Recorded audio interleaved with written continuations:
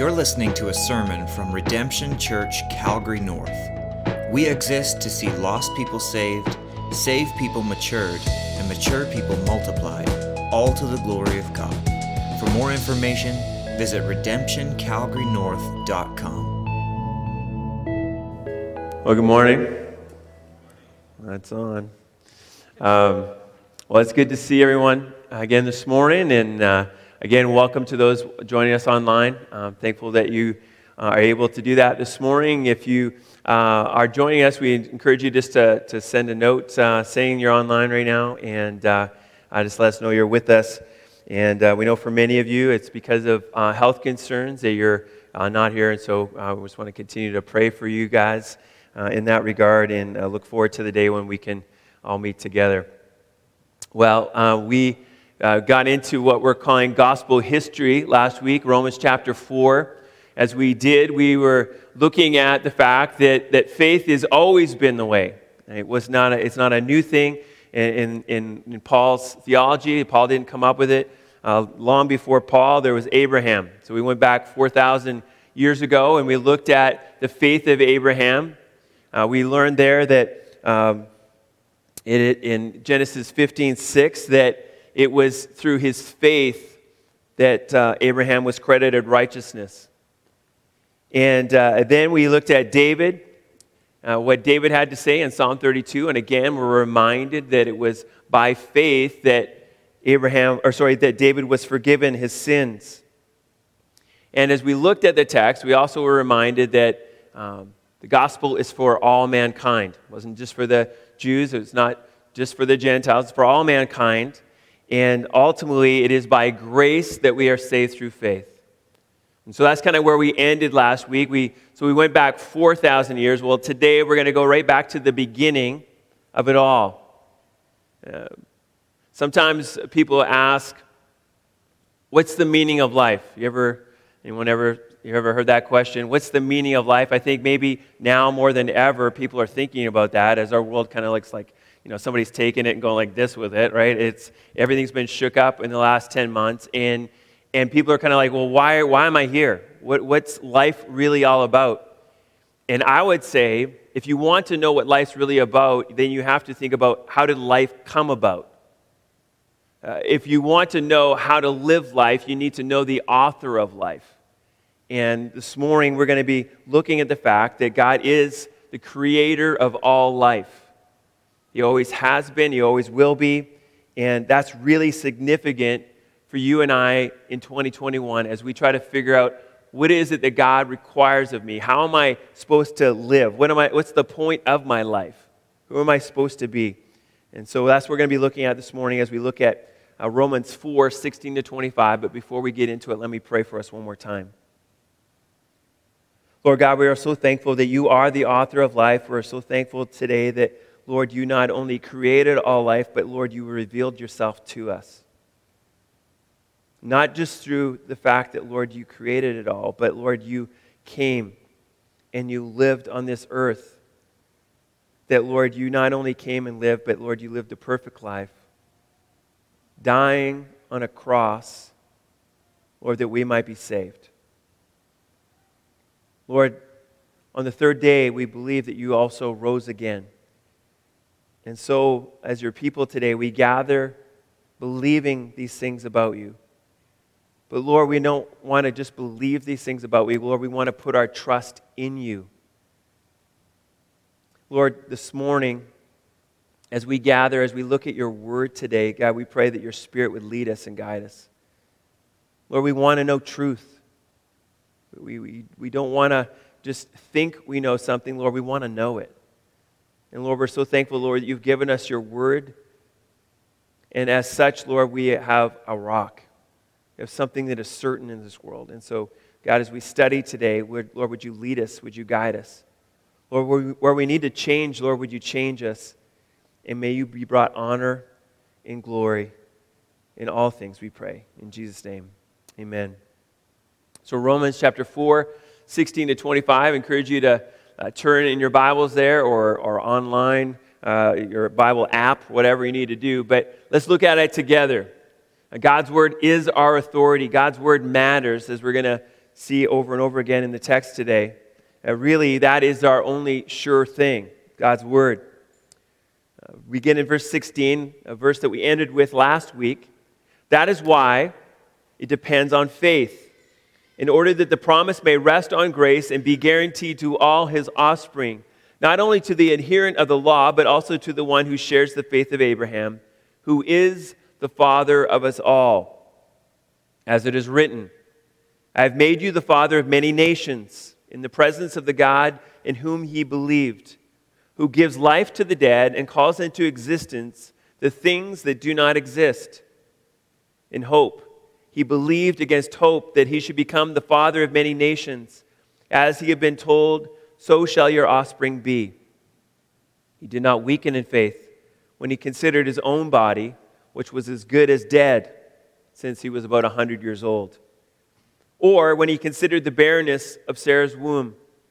No unbelief made him waver concerning the promise of God, but he grew strong in faith as he gave glory to God, fully convinced that God was able to do what he had promised. That is why his faith was counted to him as righteousness. But the words "it was counted to him" were not written for his sake alone, but for ours also. It will be counted to us who believe in him who raised from the dead Jesus our Lord, who was delivered up for our trespasses and raised for our justification. As we looked at the text last week, we've seen that it's through faith alone that we are saved. Why? Because God credits all righteousness, because God clears all debt, and because God calls all people. And as we continue this week, we see that God is the one who creates all life through faith. He creates all life through faith. So, how does he do it? First, we see the source of our faith. If faith is to be effective, then you must believe in the right thing, right? I think that's obvious. I can believe that I can fly. That doesn't mean that I'm going to be able to fly. You have to actually believe in something that is true. As we looked again at verse 16, we've seen that it's always been about faith. He's just finished talking about, it wasn't about the circumcision. The circumcision was just a sign about what God had done through faith. It's never been about the law. It's been through the promise. And then we see there that it rests on grace alone. Back in verse 5 of chapter 4, we've seen that it was through faith that God saves the ungodly. He saves the ungodly. That's really good news. Why? Because that describes all of us. We're all ungodly. We've all fallen short of the glory of God. And through his grace, we are saved. It's not because we deserved it, but because of who God is, because of his grace and his mercy and his love. He's made a way that you and I might be saved. Not through works, but through faith. You could probably say that about 1,000,000 times and we'd still be like, well, maybe still through works. I could maybe still somehow earn my way there. No, it is only through faith alone that you and I might be saved. So, how is it that we are saved? As it is written, and he talks about again, the kind of faith that Abraham had. As it is written, he said in verse 17, I've made you the father of many nations. This is what he's saying to Abraham. In the presence of the God in whom he believed, who gives life to the dead and calls into existence the things that do not exist. So he's quoted from Genesis 15. Now he's quoting from Genesis 17:5.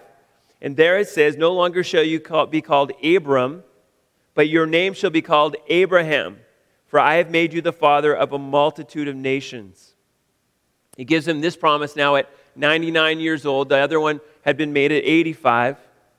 At 99 years old, he tells them, you will be a father of many nations, which shows us it wasn't always, right from the beginning, it wasn't about that he was going to be the father of the Jews, the nation of Israel, but also of all people. So he says here that he believed in faith that this would come about. Now, we believe that God is able to do all that he says, just as Abraham believed that God was able to do what he said.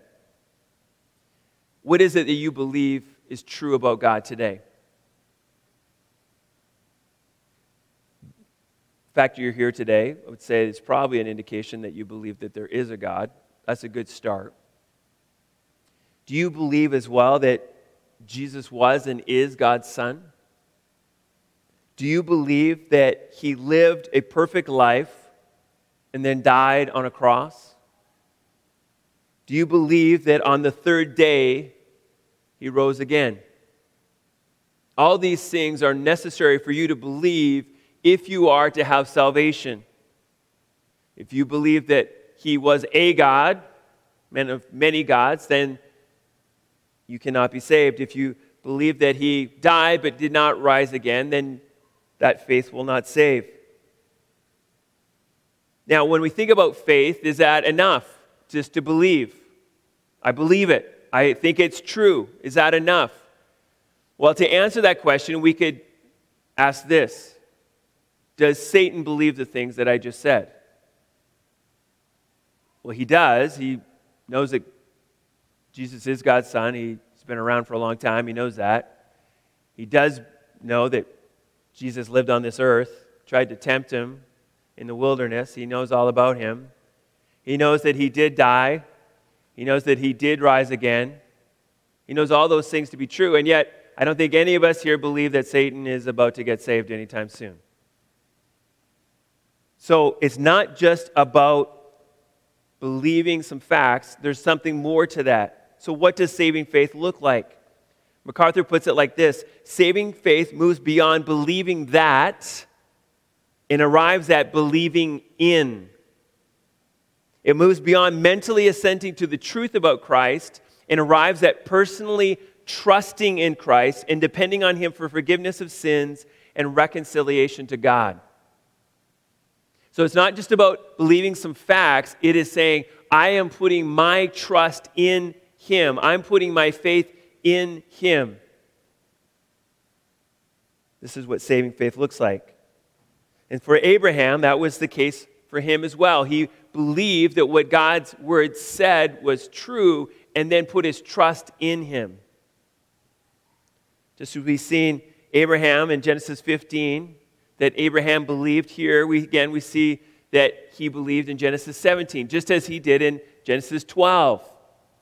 We see this pattern in Abraham's life. When God's word says something, he believes it and then lives accordingly. In Genesis 12, we read this: Now the Lord said to Abraham, go from your country and your kindred and your father's house to the land that I will show you. Where's he going to go? To the land that God will show him. Not many of us are signing up for that. Can you give me a clue? Where is it? Right? But that's what he does. And I will make you a great nation. I will bless you and make your name great so that you will be a blessing. I will bless those who bless you, and him who dishonors you I will curse. And in you all the families of the earth shall be blessed. And it says this: So Abraham went as the Lord had told him. That was at 75 years old that he left Haran. 10 years later, in Genesis 15, he's told that he's going to have as many descendants as the stars in heaven. Genesis 17, now he's 99 years old, 14 years after the first promise, and he's told that he's going to be a father of a multitude of nations. Abraham believed. All these years later, how could he believe? What was the key to his belief? Well, we see it here in these verses, or in this verse here specifically. He believed this, that the one who made the promise, God, he is the one who gives life to the dead, as it says in verse 17, and calls into existence the things that do not exist. First, he calls life to the dead. Our God is the creator of all life. When Jesus lived on this earth, he gave many examples of the fact that he is able to raise the dead. In the Old Testament, we see God raising the dead to life. We think of the widow who lost her son, but that child was raised to life.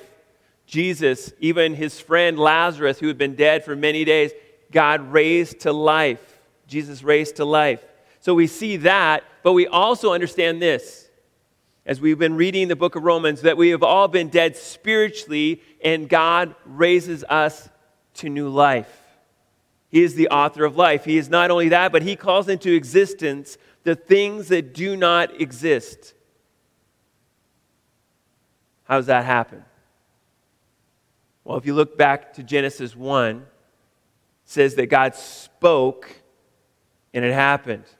Genesis 1:3, and God said, "Let there be light." And guess what? There was light.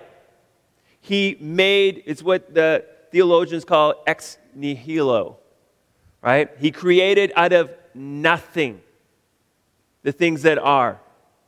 We can learn a whole lot from science. We can study and we can look at all these things, but at the end of the day, there's going to be a limitation in what we can learn. Because when God speaks something out of nothing, that kind of messes with the whole science thing, right? When you create out of nothing, it's pretty hard to observe that. Thinking about God's creative power, Jeremiah says this, Jeremiah 32:17, "Oh, Lord God, it is you who made the heavens and the earth by your great power and by your outstretched arm. Nothing is too hard for you." That's really important for you and I to remember in 2021. We serve a mighty, powerful God. How is it that Abraham, despite his circumstances, could believe what God was saying? Because he knew who God was. He knew that he was powerful and that he could make life even where there was death.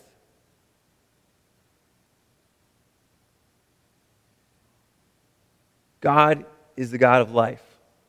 He created all that we have in this world, the universe that they're still, sending on many. It doesn't matter how many telescopes and satellites and whatever they do to observe this world.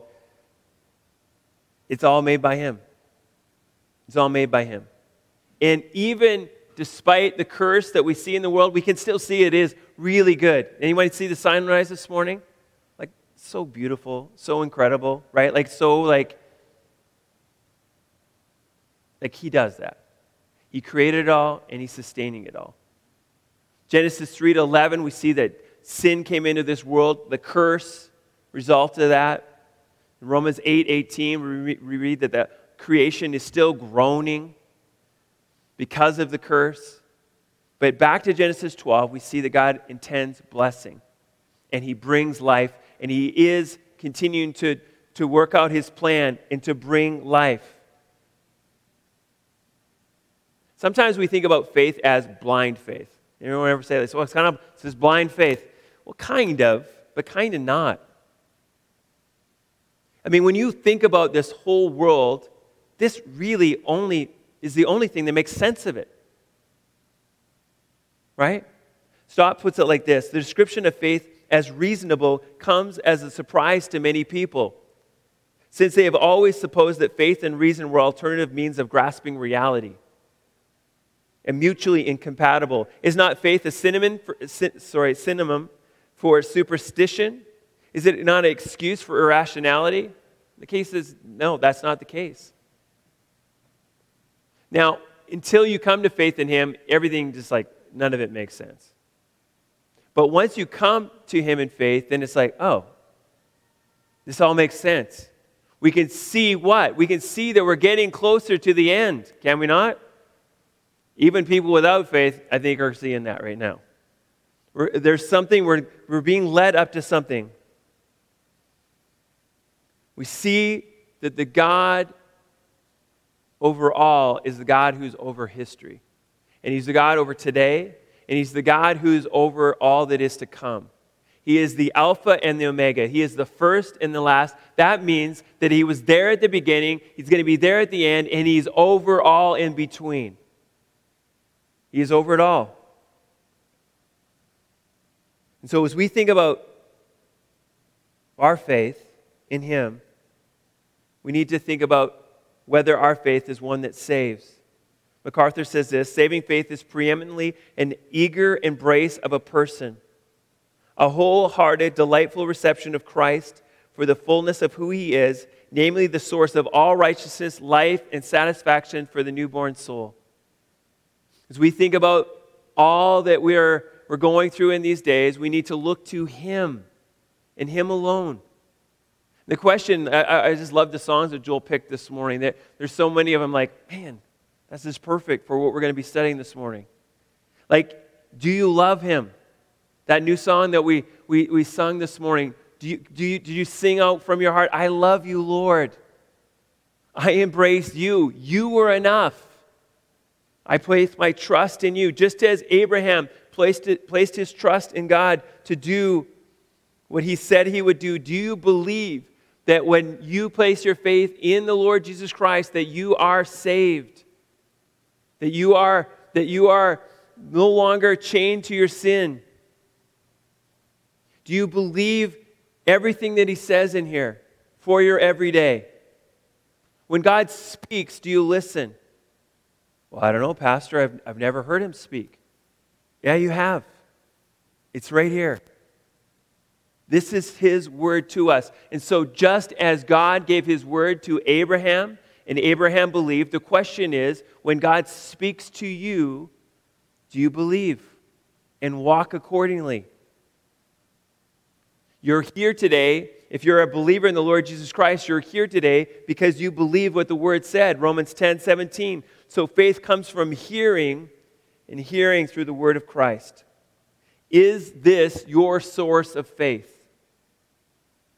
Now, sometimes people are like, well, I'm not really believing the Bible. I'm believing God. Well, they're the same thing, right?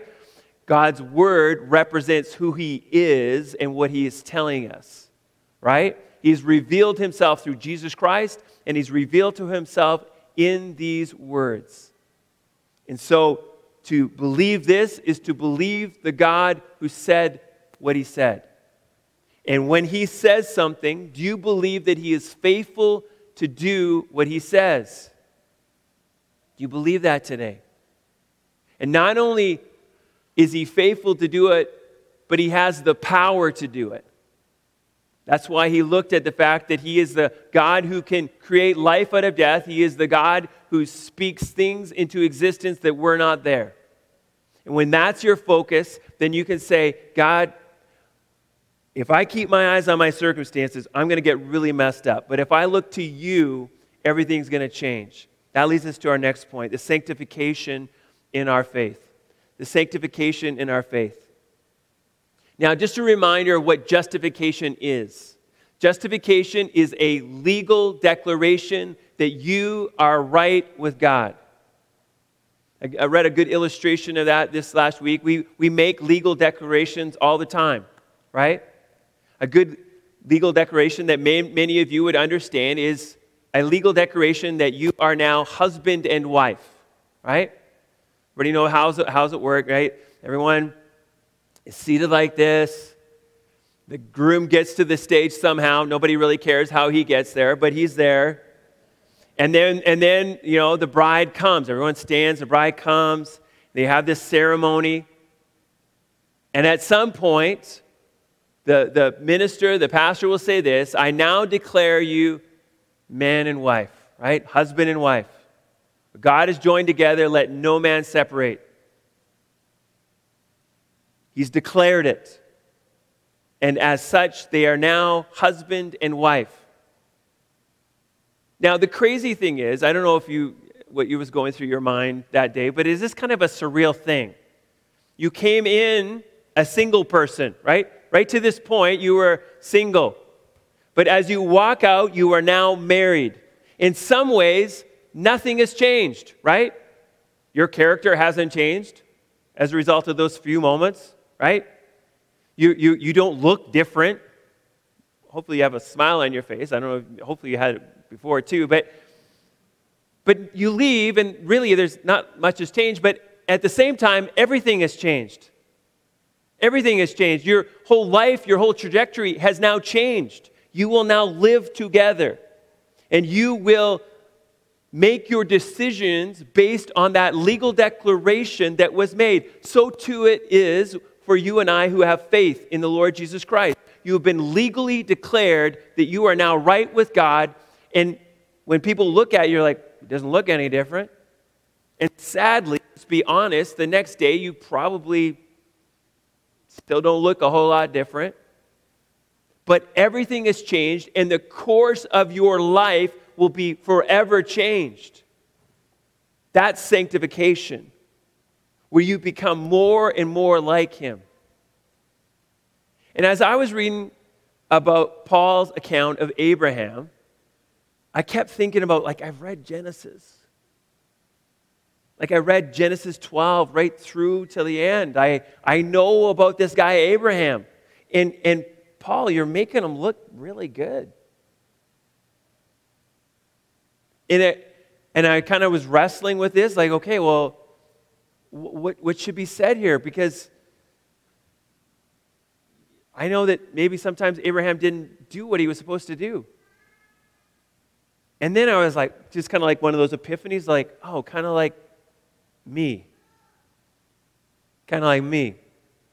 I mean, let's just go through the story real quick about maybe some of the wrestling, some of the growing that Abraham had to have. Even back to Genesis 12. Hey, leave your family, leave your land, and go. The go part went well, but who's tagging along with him?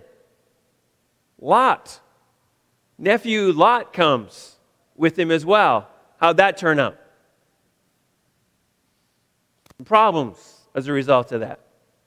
Genesis 15. Abraham, I'm going to make your descendants like the stars in heaven. He believed. It's credited him to his righteousness. But the days go on. Still no baby. Well, what about this? There's my servant Hagar here. Abraham, why don't you try to have children through her? Now, really interesting if you think about it. Why have they not had children yet? Do they know? I don't think they probably know. Is it Abraham's issue? Is it Sarah's issue? Well, we find out the issue was more with Sarah. And now a baby is born. And how did that all go? Any problems result of that? Yeah, some problems for sure. Now, Genesis 17, the promise that we just had here, he's 99 years old. What's the initial reaction? Sarah, what did she do? She laughs. For real? At 90 years old, I'm going to have a child? She laughs. Abraham just says, hey, God, I got this other kid, Ishmael. Let me just read it for us. Genesis 17 to 19. Then Abraham fell on his face and laughed and said to himself, shall a child be born to a man who is 100 years old? Shall Sarah, who is 90 years old, bear a child? And Abraham said to God, oh, that Ishmael might live before you. Really good idea, God, but let it come through Ishmael. God said, no, but Sarah, your wife, shall bear you a son, and you shall call his name Isaac. I will establish my covenant with him as an everlasting covenant for his offspring after him. Isn't it really awesome that our God is a God who fulfills his promises despite us many times? Right? No. You can do it God's no, we'll do it my way. MacArthur says this, it is a profound lesson to learn that God's promises can only be fulfilled by God's power. And human efforts to effect his will, no matter how sincere or clever those efforts might be, are doomed to failure and bring God dishonor rather than glory. So, Abraham and Sarah, they suffered the consequences for trying to do things in their own, but God is still faithful to fulfill his promises, which is really good news for you and I. But after the promise, after this time where he's hey, what about Ishmael? We read what Abraham did. Verse 18, in hope, he believed against hope that he should become the father of many nations, as he had been told, so shall your offspring be. I mean, he understood the situation. So it says he believed, hoping against all hope, right? What does that mean? The situation was hopeless. He's 100 years old. By this time, they've been probably trying to have kids for almost 75 years. Maybe 70 years, right? Now's not the time to have kiddos at this age. Verse 19, he did not weaken in faith when he considered his own body, which was as good as dead. I love that. Right? Like, it's a realistic picture. Since he was about 100 years old, or when he considered the barrenness of Sarah's womb. What's this telling us? It was a bleak situation. There was no reason to have hope that they would have a child. There's no medical miracle they're waiting for, right? There's not, like, hey, well, this is the new thing. You can have kids at 90 and 100 by that. Like, they have no hope. This is the point. For all intents and purposes, their bodies are dead. But he believes. He believes. He understands that from a human perspective, their situation is hopeless. But he knows the God who makes out of death life and speaks things into existence. His focus is not on circumstances. His focus is on the God who promised. Verse 20, no unbelief made him waver concerning the promise of God, but he grew strong in his faith as he gave glory to God. Fully convinced, why? That God was able to do what he had promised. Where did his faith come from? Not from his circumstances, but by believing that when God speaks, he is able to fulfill what he promises. That is why his faith was counted to him as righteousness. He put his trust in the Word of God and who God is. He did not waver concerning the promise, but instead looked to God, giving glory to him. He was convinced that God could do what he promised. He is a God who's faithful to his word. God is not someone who says one thing and then does another. He's not a God who promises something only to have to ask for forgiveness later because he did not have the power to bring about the thing that he promised. God is always able to do what he says. And sometimes, like this situation, he makes circumstances so desperate that you are very clear that only God can do it. Like, I don't think anybody likes trials. Like, nobody's like, bring on the trials. I love them. But it is in the trials that you and I recognize that we are not in control. We recognize that we are really weak to be able to do anything. But God is able. And this is what Abraham clung to. Good for us to note here as well that he grew strong in his faith.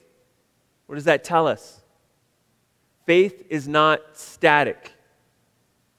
We can be weak in faith, or we can be strong in faith. We can grow in faith.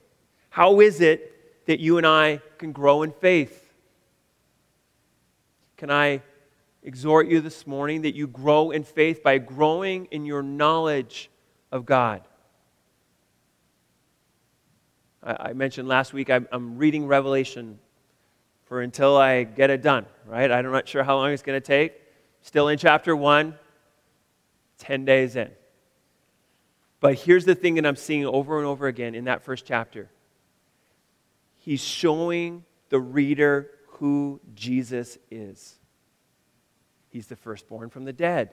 He's the Alpha and the Omega. He's the first and the last. Do you see that he holds the churches in his hand? Do you see that he's sovereign over all? Do you see his power? Do you see that when I seen him, I fell down like a dead man? Like, he is so powerful. And why is he doing that? Because he's writing to churches who are under extreme pressure, and he's about to tell them that this God is the God who is over everything, and he is more than powerful enough to get us to the end. So get your eyes on him. If you're weak in faith today, could it be that you have a small view of God? Or could it be that you're making God into somebody that he is not? How many people are disillusioned in their faith today because they believe things about God that are not true, things that he has not said of himself? or taking things as promises that were never promises. Like if you think that God guarantees you health, show me that in the Bible. A whole lot of sick people in the Bible. If you think that God guarantees that you're never going to have trials, then why did he say, in this world you will have trouble? God has told us over and over again that we're going to have struggles. God does not guarantee you perfect children. I know that this pandemic has stretched you as parents. Look to God. You be consistent. You point them to the gospel and then leave the results to Him. He is able. Put your trust in Him for your kids. Stott says this: faith always looks at the problems in light of the promises. As Abraham's mind played on the promises, the problems shrank accordingly, for he was fully persuaded that God had the power to do what He had promised. As God sanctifies us, as He makes us more like Him, daily, you need to look at the promises of God and then live accordingly. And then keep track of God's faithfulness in your life, so that when the next trial comes, you can say, God has been faithful in the past, I know He's faithful in the present, and He will get me through in the future. That's how we grow in our faith.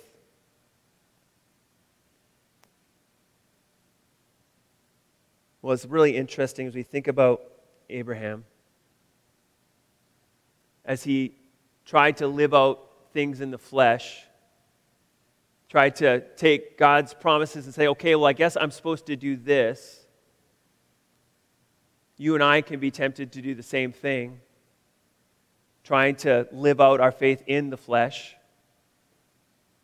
Paul talks about this in Galatians 4:21-23. He says this, tell me, you who desire to be under the law, in other words, you who desire to try to earn your way into heaven, do you not listen to the law?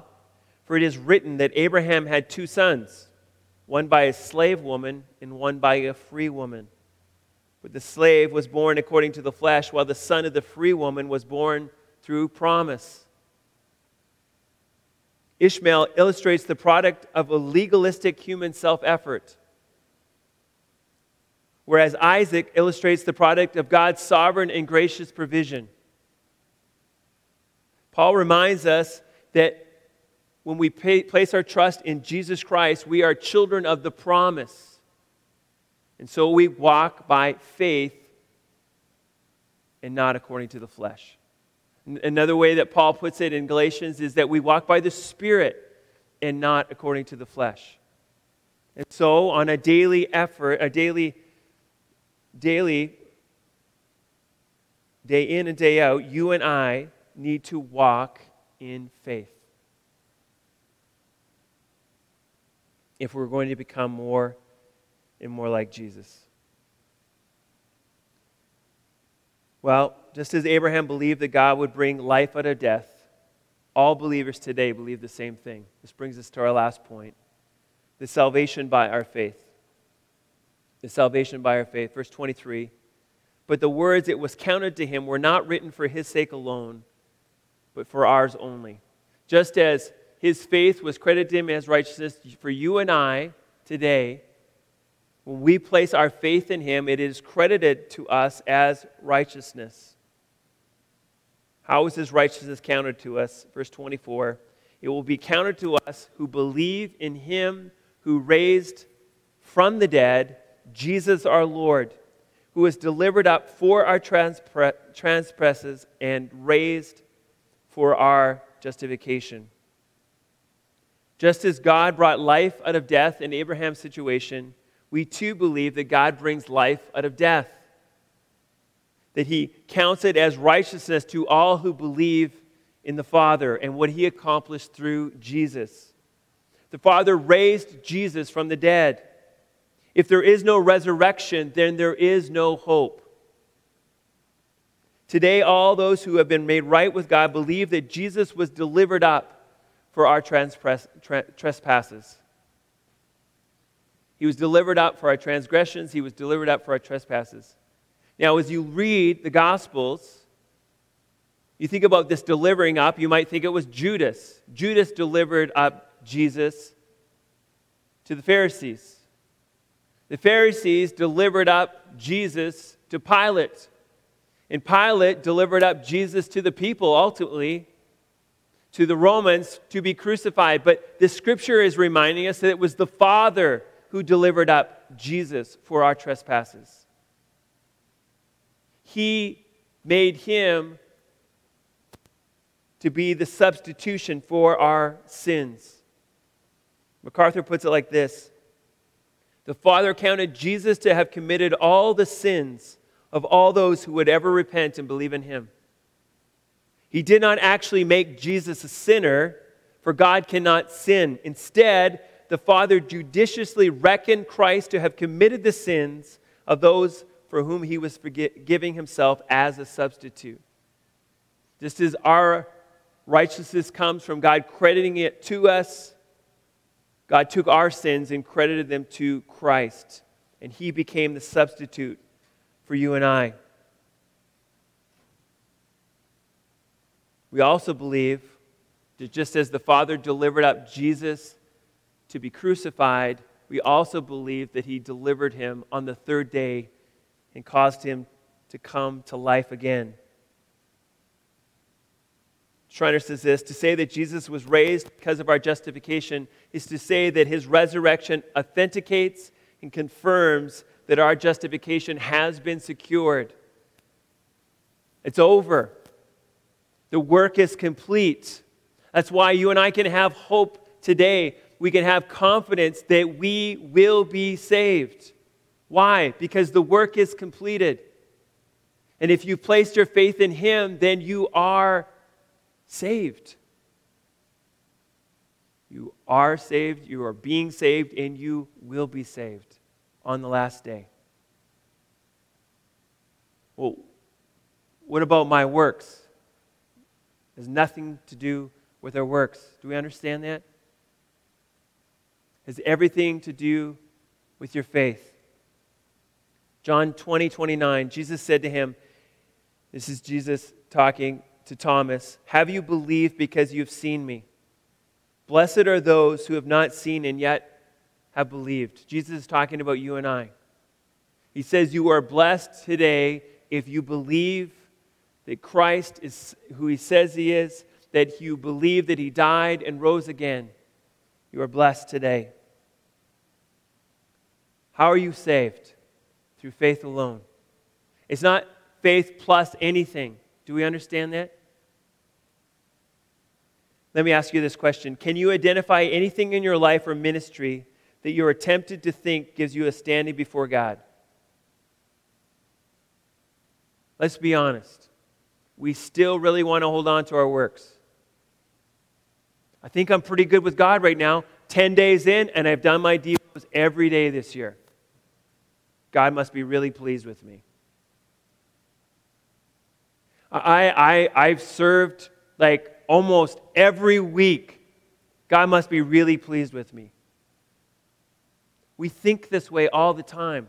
Now, as we've seen with Abraham, if you are justified, you are going to do good works. You will grow in him, but it's all for his glory. It's all through him. Anytime you and I are involved in the equation, think about Lot, think about Hagar. Not going to turn out well. But when we are walking in faith in him, then it turns out really well. If your salvation is based on good works, can I just remind you what Jesus said? First, that your righteousness must surpass that of the Pharisees. Now we're like, well, I don't know. I think I probably could do that. Then later he says what? Matthew 5:48. You therefore must be perfect, as your heavenly Father is perfect. Anyone here perfect? If you're not perfect, then there is no way you're getting into heaven apart from faith in Christ alone. That's how it works. As we look back on history, we see that God is the creator of all life. You're sitting here today, I believe, I don't know, maybe all of you, maybe some of you, I don't know. Only God knows your heart. But I believe most of you here today are sitting here as people who were dead, who've now been made alive. Just as Abraham believed that God would bring life out of death, you believe. In fact, you think about Abraham, gets closer to the end of his term on this life, in this earth. Isaac is probably 12, 13. God says to him what? I want you to sacrifice your son Isaac. What's Abraham do? He walks in faith, takes Isaac up to that mount, and is about to sacrifice his son. And God says, no, that's okay, you don't need to do it. And we read in the New Testament a little bit more insight into that. He was willing to even kill his son. Why? Because he could believe that he could raise him back to life. That's how convinced he was of who God was at that point in his life. My prayer for you is that you would continue to grow in faith. That you would look to the author of life. Listen, there's lots of reasons for you and I to go buggy, right now. There's lots of, you want to just look at your circumstances? Not great. But if you want to look to God, as Abraham looked to God, then I believe we got great days ahead of us. Because we know the author of life. He was responsible for the first creation, but listen, there's a new creation coming. And he's still sovereign over everything that's going on right now. He's sovereign over all the circumstances you find in your life. And he's saying to you, trust me. Trust me. Put your faith in me. I am able to do all that I say that I can. Right? Place your trust in him. And then you will truly know the meaning of life. To grow in your love and knowledge of him, and to represent him to all the lost and dying in this world. That's why we're here. To bring him glory and honor, and to know life and have it abundantly in him. Let me pray. God, we thank you so much for today. Thank you for your word. God, this morning we're asking that you would increase our faith. Lord, we know that there are times, Lord, where we have been like Abraham. We've tried to do things on our own. We've tried to even do godly things on our own, only, Lord, to fall on our face. God, we thank you that you're always faithful to your promises. We're thankful that even right now, God, you are doing a great thing. And Lord, if we would just keep our eyes on you, Lord, we would see you bring life over and over again. Lord, life as we tell our friends and family and co-workers and whoever you, Lord, you placed in our path about the fact that, Lord, they can be reconciled to you. That, Lord, though they are dead spiritually, they can be brought to life if they would just place their faith in you. Lord, I pray that our faith will be strengthened, Lord, as we learn more about who you are in this coming year. Lord, help us to see you in all your greatness. Lord, help us to grow in our love of you. Help us to be convinced on a daily basis that to place our faith in your word is best, and not to try to do things in our own strength, in our own ways, but Lord, to grow just as Abraham grew. Lord, that we might see you do great and mighty things. It's your name we pray. Amen. Thanks for listening to this sermon from Redemption Church, Calgary North. For more information about our church, visit redemptioncalgarynorth.com.